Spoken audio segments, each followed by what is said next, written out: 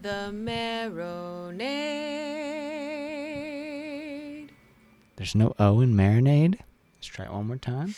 Ready? 1, 2, 3. The Marinade. Marinade. Bone marinade. The That's Marinade. The Marinade. With Jason Earle.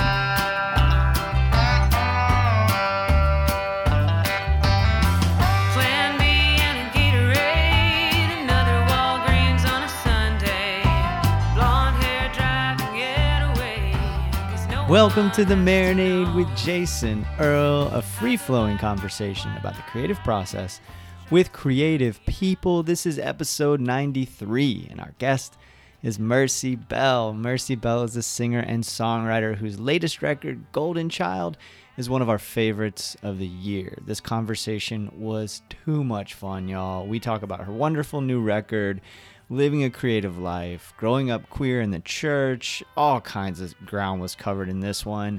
I could have talked with Mercy Bell for hours. Everyone, it is such a pleasure to bring you my conversation with Mercy Bell.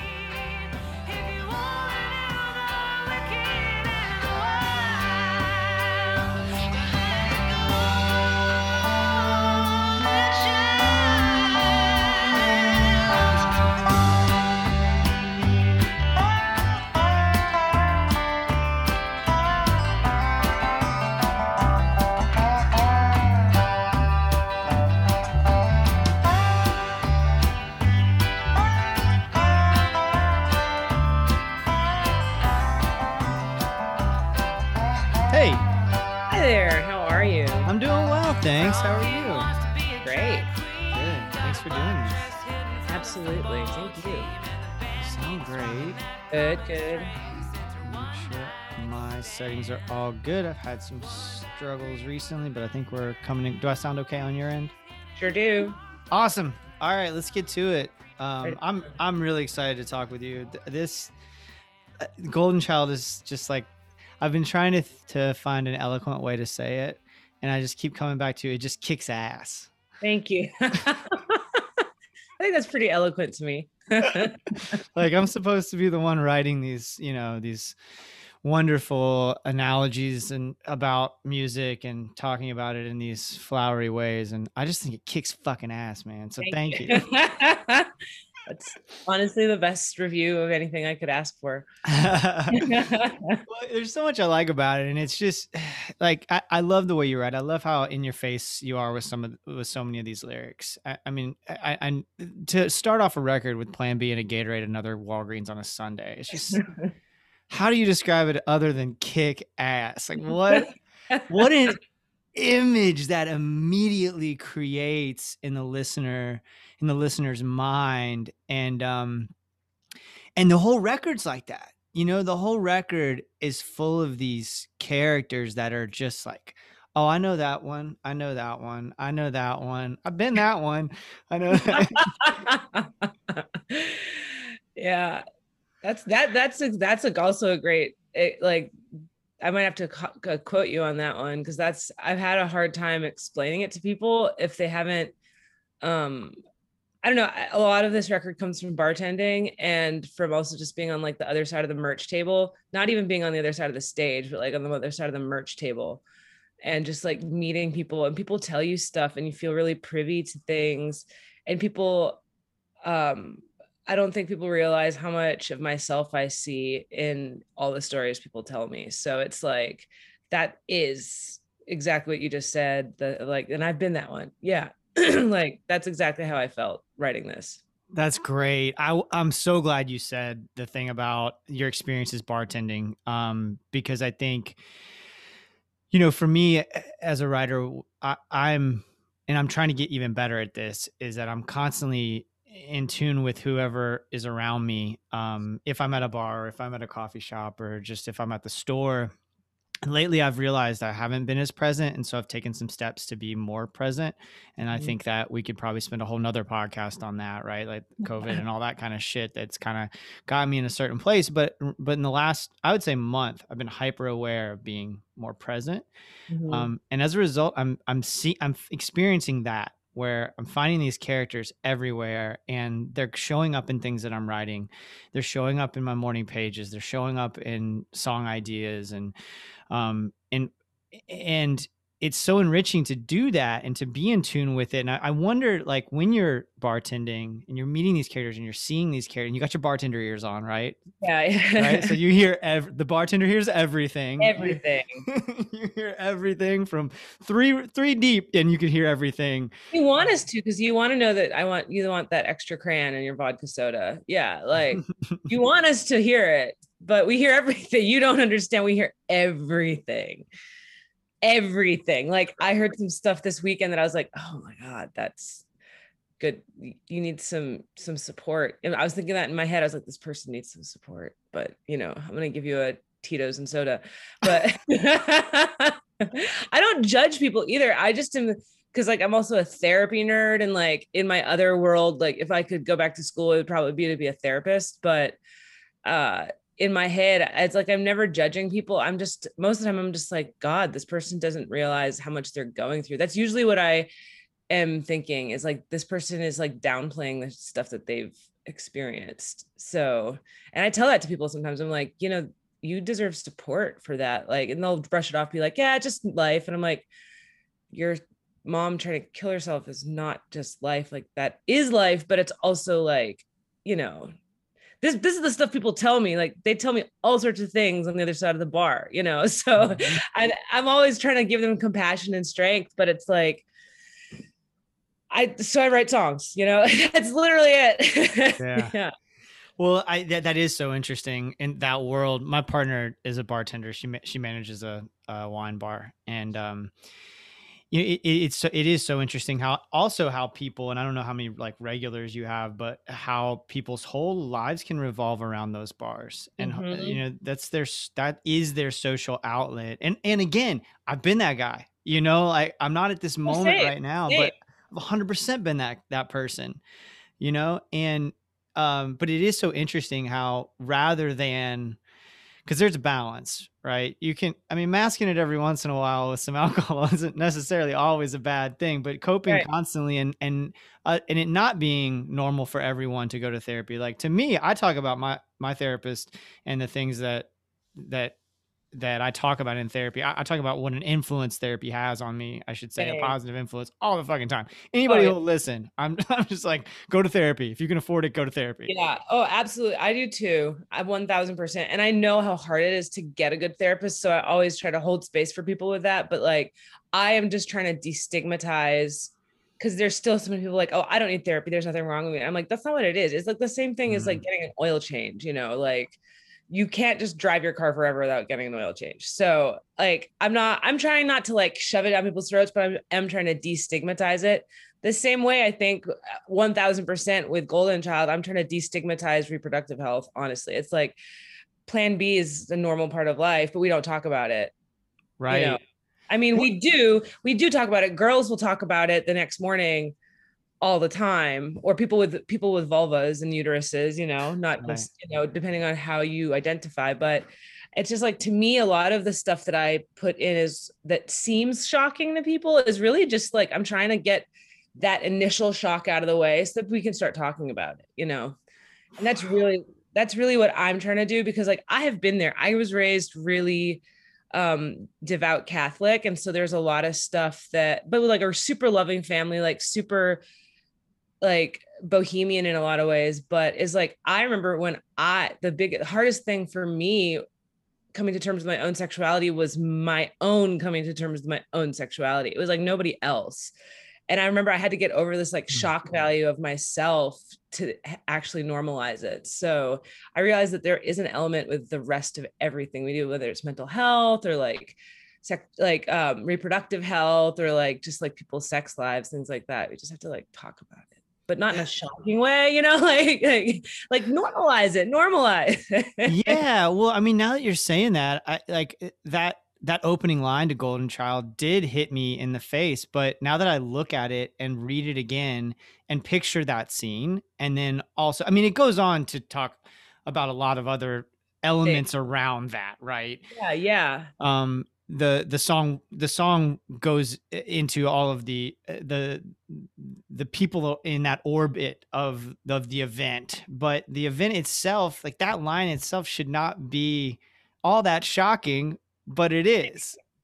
Yeah, even I had to, who's like so into mental health and reproductive health and all this stuff, even I was like, should I say that? Like, is that like okay? I thought about it for a long time. And then, I mean, when I wrote it, it just came out, but then I shelved the song. And I thought somebody else is singing. Like, we'll give it to, I was like, maybe if a dude sang it, it would be better. Right. Because I was like, I wrote it not for myself. I wrote it at like a ASCAP songwriting retreat type thing. And so I never thought I was going to sing it for myself. I thought I like threw out that line and I was like, I don't know, somebody else will sing this. Some for lack of a better term, bro country guy will sing it. And it'll sound cool. Like if Sam Hunt or somebody sang that, it would have like impact, right? Or Dierks Bentley or somebody like that. But then the COVID happened and I was like, dang it, you know, I'm pretty proud of this song. Like we did a great job. It's like, I think it's catchy. And then Cameron and Sumiko, who are the other co-writers, like did a great job with it. So heck, I'm going to put it on this album. Why not? So, you know, and it kind of became the whole crux of the thing, but I struggled with it too. I was like, in my normal life, this is the stuff I talk about all the time, but it's like, there's almost like you're not allowed to talk about that outside of, you know, the confines of a friendship or your house or, you know, a FaceTime or something, you know what I mean? So yeah. I don't know. I just was like, all right, let's do it. It was shocking for me too. It was shocking for me too, but it was like, it's real. It's like what we talk about, you know? So that's great. But I think through song, you are able to get to some of those conversations can become more normal because it's such a, I mean, it's a great melody and it is a very catchy song.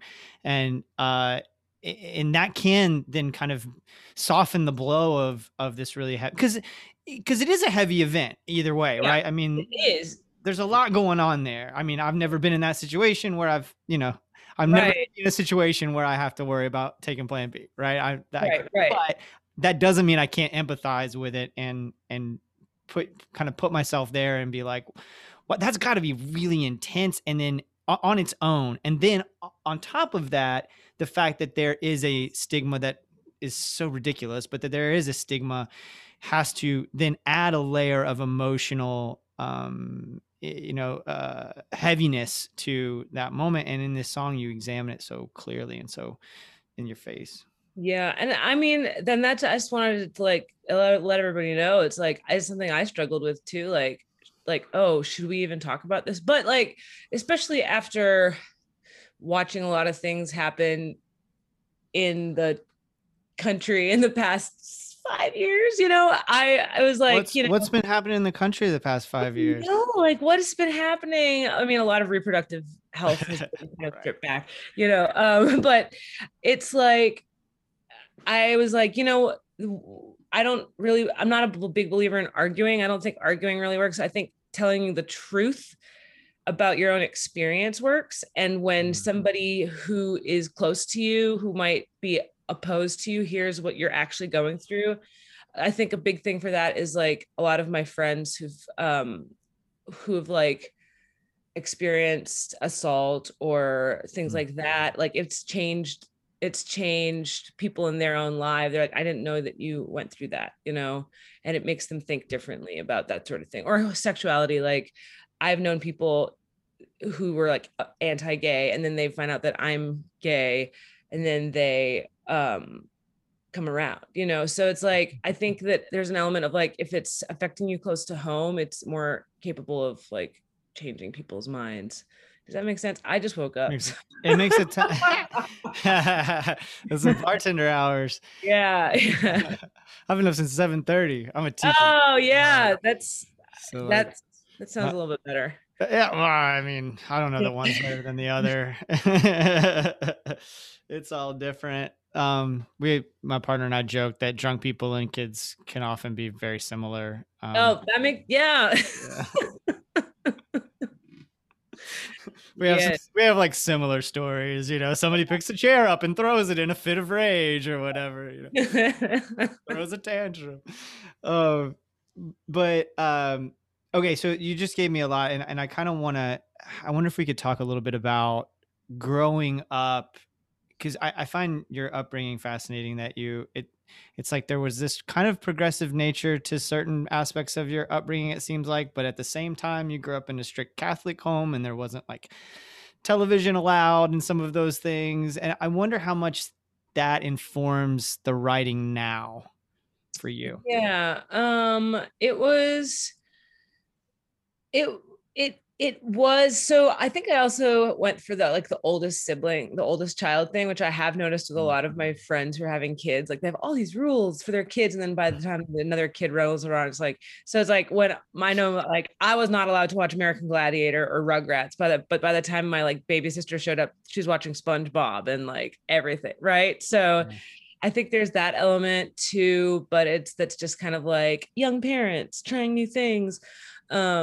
But I was definitely encouraged to do artistic stuff all the time. So, and all my siblings were, and I have basically been creating art for myself and for everybody, that like my siblings and friends and cousins, since I can remember. So like age 4, and then I was in, my parents were trying to like keep me in like wholesome things. So they were always throwing me in like choir and theater and stuff like that. So I've been doing that from a really young age. So I think that for me, it really helped artistically. It made me an artist because I wasn't ever like squashed in that realm. I think the hardest thing for me with my upbringing was definitely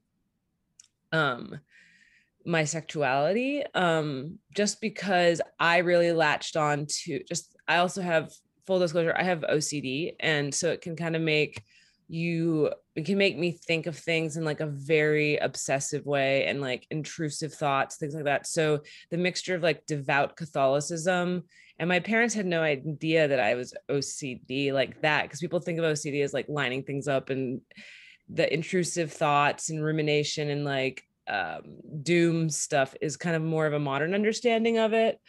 But Catholicism and OCD do not mix.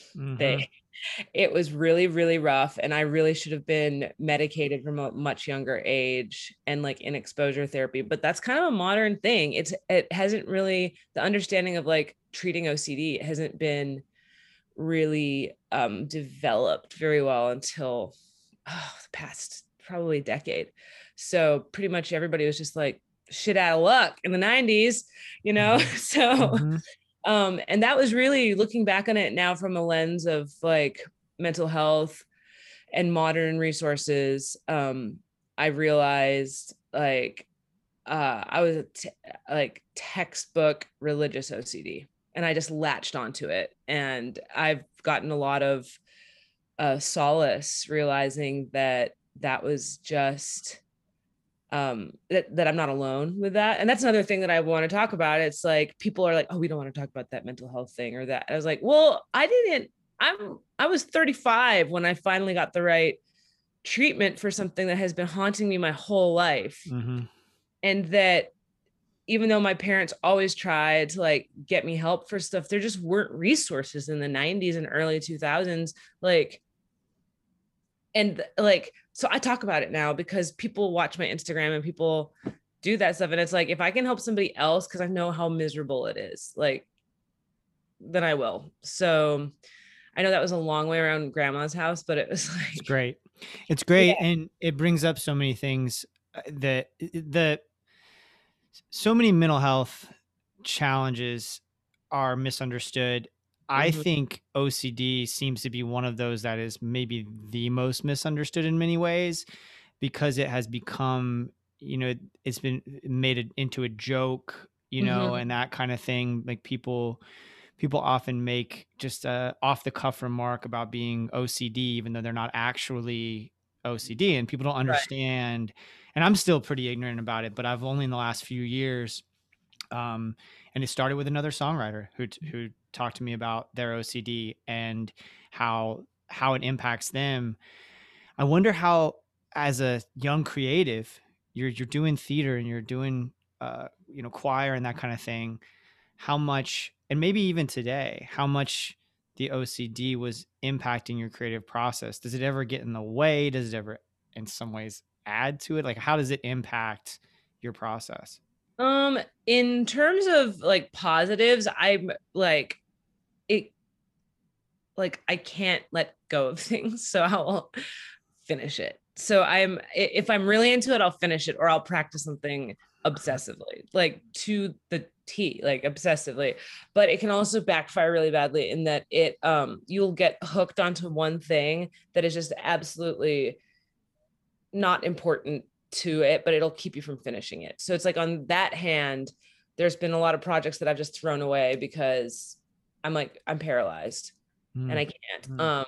And I probably shouldn't have thrown it away. And I think that was helpful with, I think this album, if I had not been in treatment for OCD, I wouldn't have made this album, because to me, it wouldn't have gone up to my standards of like, well, I had to write all the songs by myself, which was like Mm. a weird OCD thing, which is totally not realistic in the music industry. Like, people co-write songs all the time. Like, it's the norm. But in my obsessive brain, I was like, I have to write all the songs myself. And like, you don't finish anything. That's why it took me 10 years to make another album in between, or like, but in between my last album, 7 or 8 years. And so like, I think honestly,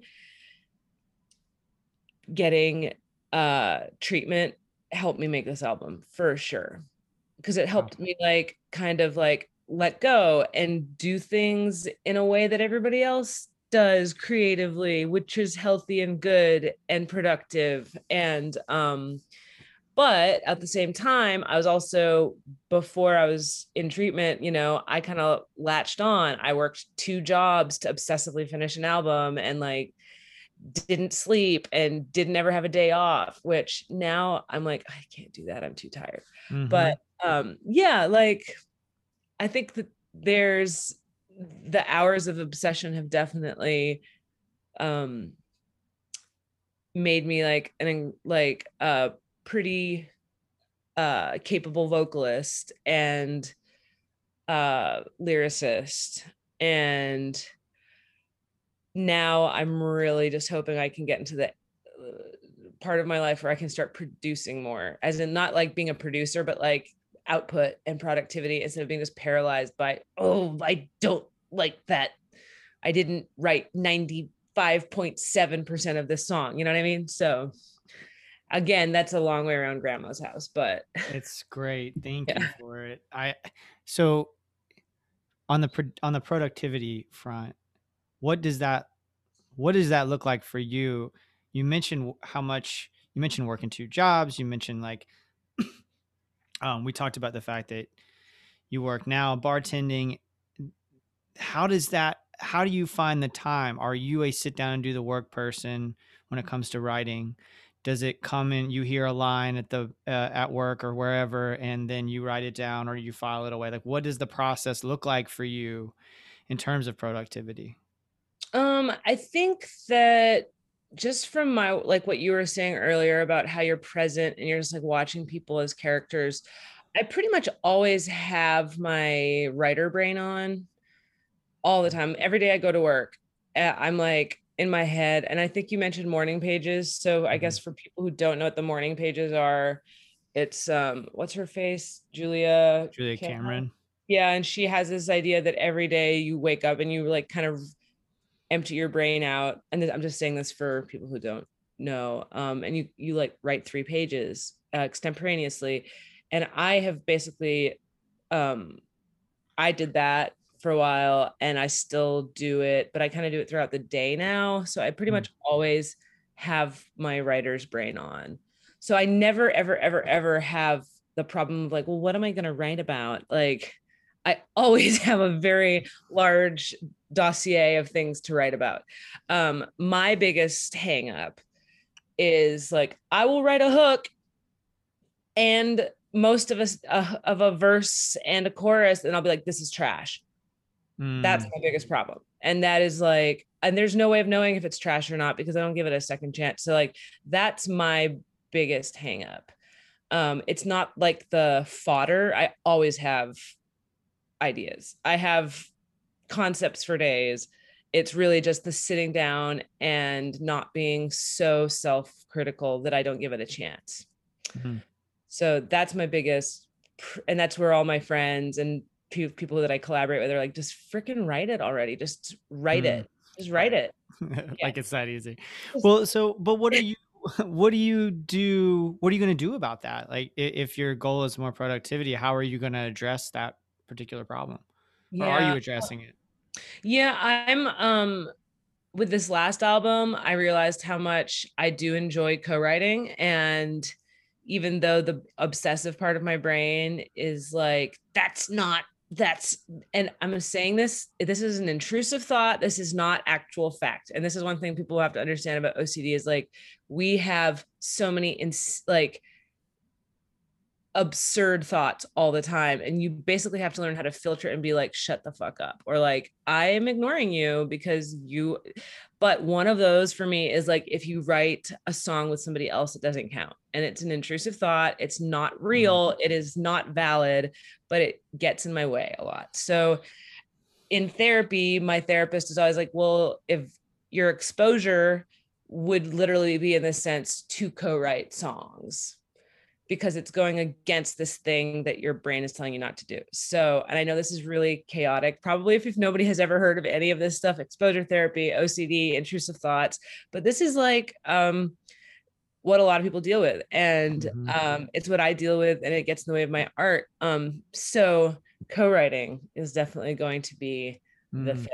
And at first I was like, oh, how am I going to do this in COVID? But then I've met some pretty cool people, including J.R. Bohannon, who did this album with me. Like we did it all virtually. So that's amazing.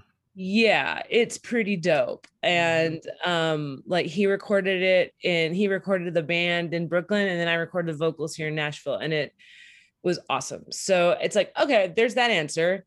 I don't have an excuse. So now it's just to like schedule these co-writes and do it. Cool. You know? That's great. And how wonderful. And I mean, it's not, because that's also accessing another part of the creative process. It's going to allow you to continue to grow as a writer. If you're getting sharpened by other writers and you're more open to it in that way, it's going to make you more productive. Good for you. That's exciting. Yeah. And this whole album, The Golden Child, was co-written. So I was like, and again, I want to hammer this in. I think co-writing is great. It is just the stupid little gremlin in my brain that is also telling me that if I don't wash my hands 30 times, I'm going to go to hell. I don't even really believe in hell. Like, you know what I mean? It's just an intrusive thought. So it's like, I'm like, all right, I'm going to go co-write more. It's going to be good for me. It's good for everybody. So OCD sounds like it has a lot of similarities to anxiety. Yeah. Oh, it is. It's an anxiety disorder. Yeah. Yeah. There's a lot of that. I suffer from generalized anxiety, and everything you're saying. I mean, not the washing hands thing, but like the other stuff for sure. And I grew up in the church, and I still have, and I don't believe in hell, and I still have the guilties. You know, I still have the guilties, and I still feel like something bad is going to happen to me. You know, even though I don't really believe in that bad thing, it's still doom is there. Yeah. Oh, it is. It's so anxiety disorder and then it just, so if generalized anxiety disorder is like one of the branches, then OCD is another branch. And oftentimes they are comorbid. Is that the word? I don't know. Whatever the word is. There's a lot of therapeutic lingo, but it's an anxiety disorder. So we're related. We're mental health siblings. Yeah, that's it. Whoa. My goodness. Oh man. I'm thinking about like in the league when they talk about having Eskimo brother. We're like Eskimo brothers, but what would it be? I'm gonna come back to you, and it's gonna like show up in the middle of the night. I'll be like, that's a perfect rebuttal, not rebuttal, but that's a perfect addendum to that. Yeah. Oh man. One of the things I found interesting in doing the research for this is that you have worked on kind of the business side of the music industry, and then obviously the creative part. And I'm curious about how those things coexist in your brain. I'm honestly, I feel really lucky to have worked in the business side for so many years. I was a administrative assistant for 7 years at Sony ATV and then United Talent Agency. So one was in like the licensing and royalties department of like, that really helped me see how much money you can make songwriting. And if I can give you any tip, any songwriter out there, it would be write a hit Christmas song with 1 or 2 songwriters. And I'm thinking of Mariah Carey, because I just to see and make it sing-alongable, like that. She's making a lot of money. And that was the thing. It's like my job there was literally to like match people's royalties with like their dollar amounts, or like write a hit song for a movie. My Heart Will Go On, one writer, and makes a lot of money. So like if you're going to write like maybe 3 writers, that I would say. So you're only splitting it, a certain amount of ways. And then, Christmas, because they'll bring it out every year. So that was just my main takeaway with that. And a lot of other things like just micro sales and things like that. And then working in the booking side of things, you learn a lot. And I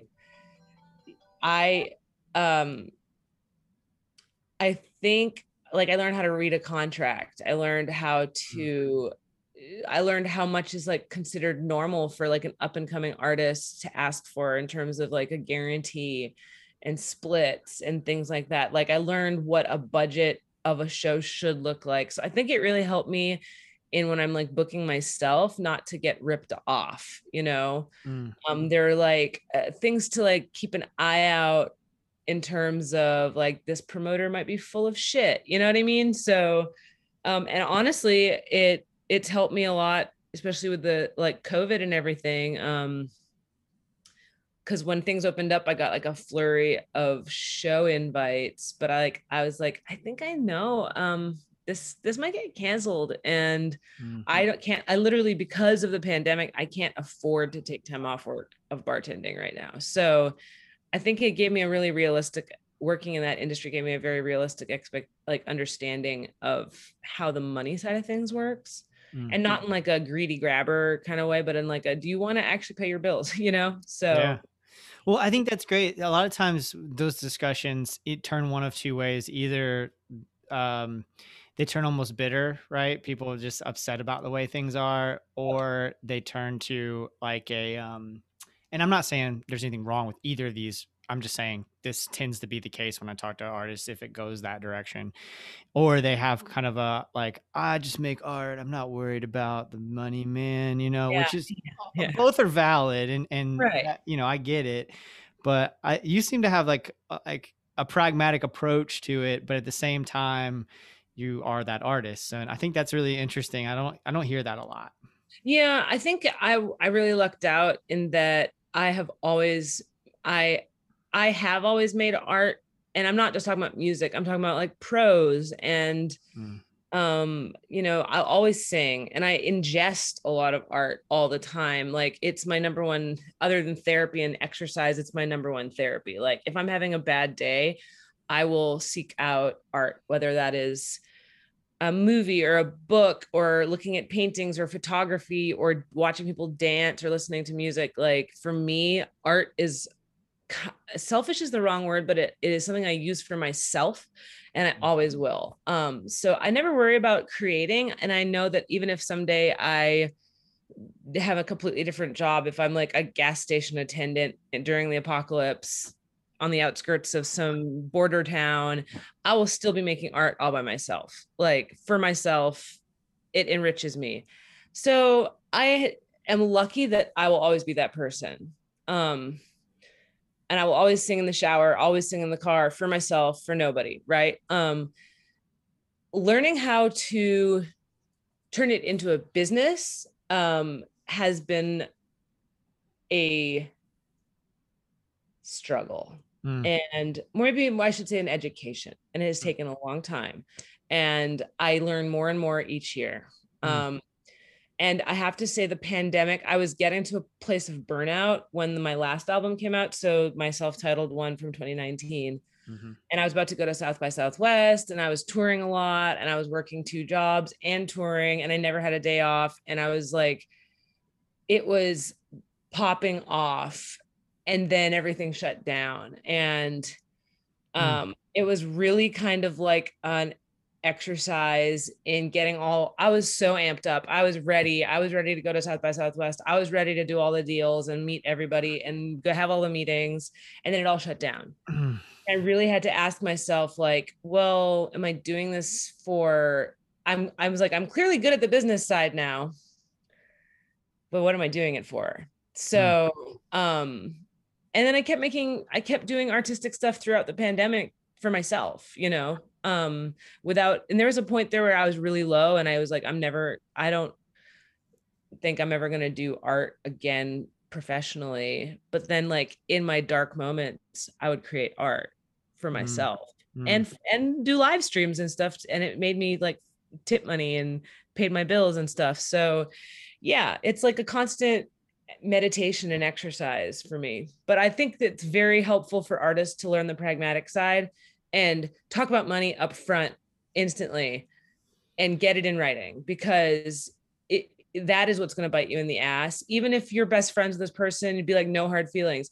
It's kind of like if you have a new partner, you'd ask about an STI, sorry. Right. So it's like, don't get all offended by it. You know, people aren't mind readers. You just have to say it, you know? So. Yeah. Wow. Awesome. The Mercy Bell, the apocalyptic gas station attendant on the outskirts of town, that's a character that I like. Yeah, that's how I see myself. Well, I think I must have stolen that from Twin Peaks, the reboot of Twin Peaks. Like, yeah. Oh, that's great. It's like an alter ego you have. Yeah. Oh, I love it. Yeah. Oh man. So with Golden Child, the record, there's the 6 songs that are all co-writes, and then you cover Atlantic City. Can you talk about why that one makes it in? It's great, by the way. I want to make sure. It's wonderful. Well, Bruce Springsteen, well, first of all, that's one of my favorite songs of all time. And I think Bruce does a great job of writing characters in a way that it's like, you're so aware it's Bruce Springsteen, but it's also this character. And like, to me, it's simultaneously him. And it's like, it's kind of how I've always thought about, like, in Catholicism, they're like, do you have the Holy Trinity of the Father, Son, and the Holy Ghost? And they're all the same, but they're all separate. And it's just like, I'm like, that's how I felt about Bruce Springsteen with a lot of his songs. It's like, he is totally the boss, but he's also talking about like this, like, rough and tumble guy who has a girl and he's going to meet her in Atlantic City. Right. So, and he's like painting a picture, but it's still him. And like, that is all I want to try to achieve. Patty Griffin does it a lot too. She's a great writer. And it's like, they are simultaneously, it's them, it is their story, it's this character story, and it's also the listener's story. So it is like this holy trinity. And I well, I just always wanted to write that. I just always wanted to cover that song. And I felt like all the songs on this album were kind of, in a long way around, like an homage to my favorite songwriters who do that. Bruce Springsteen, Patty Griffin. There's more people in my head that I'm thinking of, but I'm on the spot, so I can't think of them. But what was I going to say? Oh, I think of Independence Day, that song by Martina McBride, Gillian Welch, Lucinda Williams, all these really great writers who kind of like put themselves in it, but it's a separate, and that's really why. And I was like, I also wanted to do Bruce because it's like I grew up in California and the Northeast. So I grew up in San Diego and New Bedford, Massachusetts. So I was like, I need something in this song to anchor a geographic location to the Northeast. So we have Atlantic City. And because the rest of the album could happen anywhere in the country, honestly. Like you throw a dart and you can choose. But I was like, I need to have something here. So it's like, you have that feeling of like meandering, being a nomad. You're kind of like constantly in a border town, sort of, I don't know if that makes sense, but I haven't taken my Adderall today yet. So that's all. I'm glad you didn't take your Adderall. This is wonderful. But you brought up something that made me think about something you said earlier. So to connect to, you talked earlier about how, and I don't want to misquote you, so correct me if I'm saying this wrong, but like there was a almost a pressure or a guilt of some sort that you put on yourself as you were kind of coming to understand your sexuality. And like when you first said that, I thought that has to be coming from the church. Like that pressure had to be coming from the church. But you're saying maybe not. Like that was something maybe internal. And I'm wondering about the different parts of the country. Like I think of Boston as a very culturally different place from San Diego in terms of how being other or different is like they had accepted. Gay marriage in 2005, I think, or something like that. Yeah. It was, for me, it was always with sexuality. It was I found that the people in my life, like my family and whatnot, have always been very pro-gay. It was never a thing where I was like, you're banished from this, like that sort of thing. I think I had a lot of internalized self-loathing, I think, because of the era that I mean, I'm 36, so like the 90s was not like the greatest, most pro-gay era, right? I mean, I remember when Matthew Shepard was killed. I remember a lot of like that stuff. And I think that when stuff started to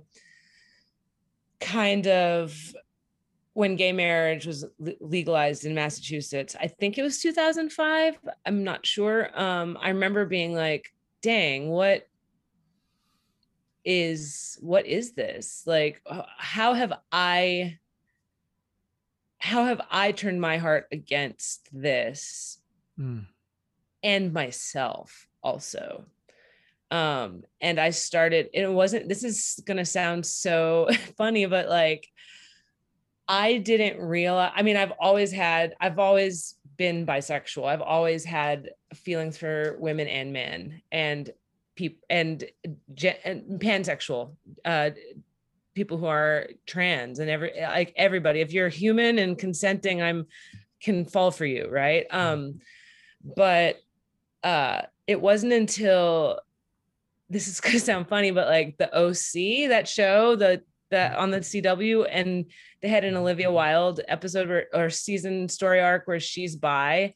And I was like, oh, that's what I've been experiencing all my life. And I needed that like hot tattooed bartender, because she was in some ways reflecting, and now I'm tattooed and a bartender. And I was like, I needed to represent me on some level, because I didn't, as much as I loved, I think the first Queer Eye came out in the early 2000s. Yes, I loved those guys. They're great, but I didn't didn't talk about my story, right?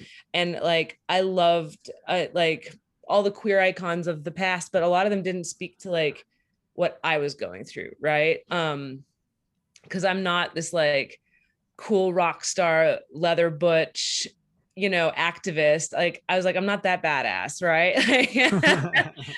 But when I see this like tattooed bisexual bartender with awesome cheekbones on the OC, I'm like, that's me. Like, and so I had to overcome my own sense of like, oh, I'm not like that. I'm not like that. Does that make sense? Yeah, it makes a ton of sense. Yeah. I think that's so interesting. It's so great. I mean, you know, I'm about to call the OC art, but it's so great how pop culture. Pop culture. That's better. Yeah, thank you. Yeah.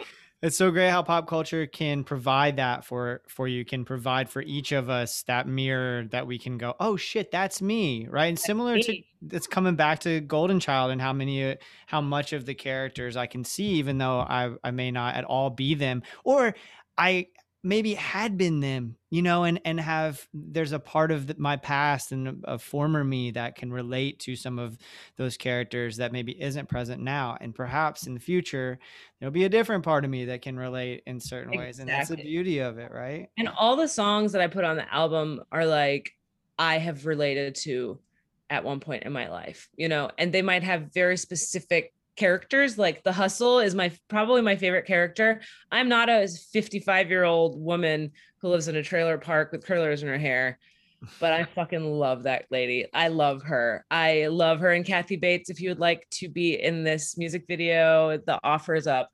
What is it about that character that you love so much? She's just herself and she's free. And it's like, I hope someday I can be that free. And that's always like my whole goal in life, is to just to get more free. And it's like, she just doesn't care. And that is, she's my favorite character on the whole album. That's I don't even have a name for her, but I'm sure we will. It's probably loosely based on the Tawanda from Fried Green Tomatoes, but yeah. Yeah, she's my favorite. That's great. I know. Her romance with Jimmy. Yeah. That's great. It's a great song. It's probably, I mean, Golden Child, The Hustle, and then Codeine's another one that I really, really, I love the whole record, but those three are just really stand out. I mean, some of those lines in Codeine, the only thing I took from you is some Valium in Codeine. And then the line about not noticing, you won't notice. I think it's, you won't notice I'm gone. Clean. Yeah.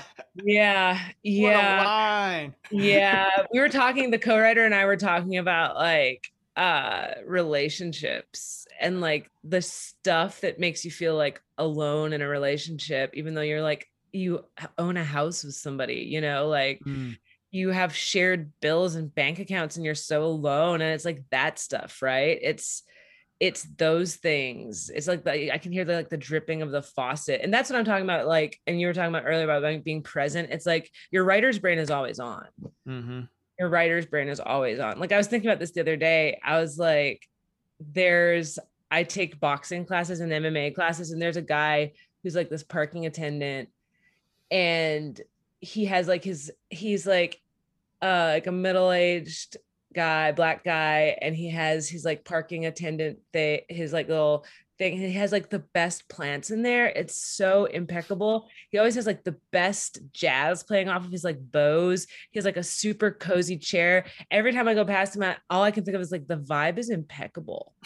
It's like an impeccable vibe. And like every time I go past him, just like, damn, like I want to hang out here. It's in a parking lot. Like, and that's for me. It's like, I'm always like picking up on that stuff. And I would encourage everybody who wants to be an artist to do that. Let's like, ask yourself every day, what is this? Like, who could I write about today?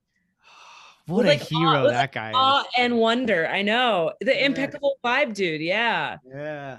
Yeah. I like that because there's so much there. I mean, he could be in there pissed off. He's a parking attendant, bored out of his mind. He's like, hell no, I'm gonna create this vibe. I'm gonna be so comfortable. good. And there's some days that I'm in there, I'm like, man, I just kind of want to like sit in there and like be with the plants. Yeah. Yeah. So like, I don't know, maybe that's what I don't know where that came from, but it was like, yeah, it's like those little things, right? That's what I try to write about. And that's great. Yeah. Earlier you talked about the fact that you're constantly consuming art, and that's what we usually end on is what art has you inspired at the moment? Maybe a record, maybe a book, I don't know, painting you saw. I am what have I been watching? I've been watching on Showtime this great docuseries called Couples Therapy. And it is really good. Like I said, I'm a therapy nerd. If that would be my other goal in life, would be to go back to school to be a therapist. But I've been watching Couples Therapy. It is awesome. It is like, you learn so much, and it is sometimes documentaries can be art.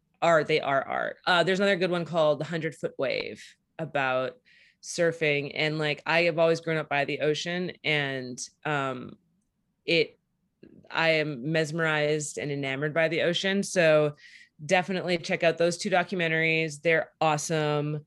I've been listening to a lot of Cardi B as usual, because she can write lyrics like nobody's business. I love her. And honestly, WAP kind of gave me some like gusto to just say it, right? It's like and I know she really went for it, but like Golden Child, I was like, I can talk about this. It's fine. I can talk about, because like everybody in Golden Child, a lot of those stories are true stories. So like I do have a friend who was like the captain of his football team, but he was also cross-dressing and ultimately came out as a wonderful gay man. Like, so it's like, it's just people's real stories. So yeah, a lot of Cardi B.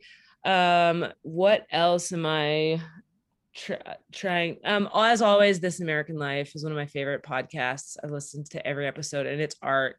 I think really good journalism is art. Yeah. So yeah, I'm with you on that for sure. Yeah, good journalism is absolutely art, and I think that it's because it's telling people stories. So I'm all about stories. It's my favorite thing. That reminds me of Radiolab's like that too. Oh, Radiolab is so good. Yeah, The Other Letif. Did you listen to that one? No, not yet. No. It was a few years ago. It was like right in the middle of the pandemic.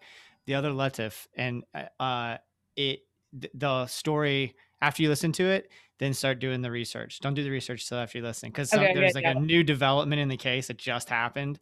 Got it.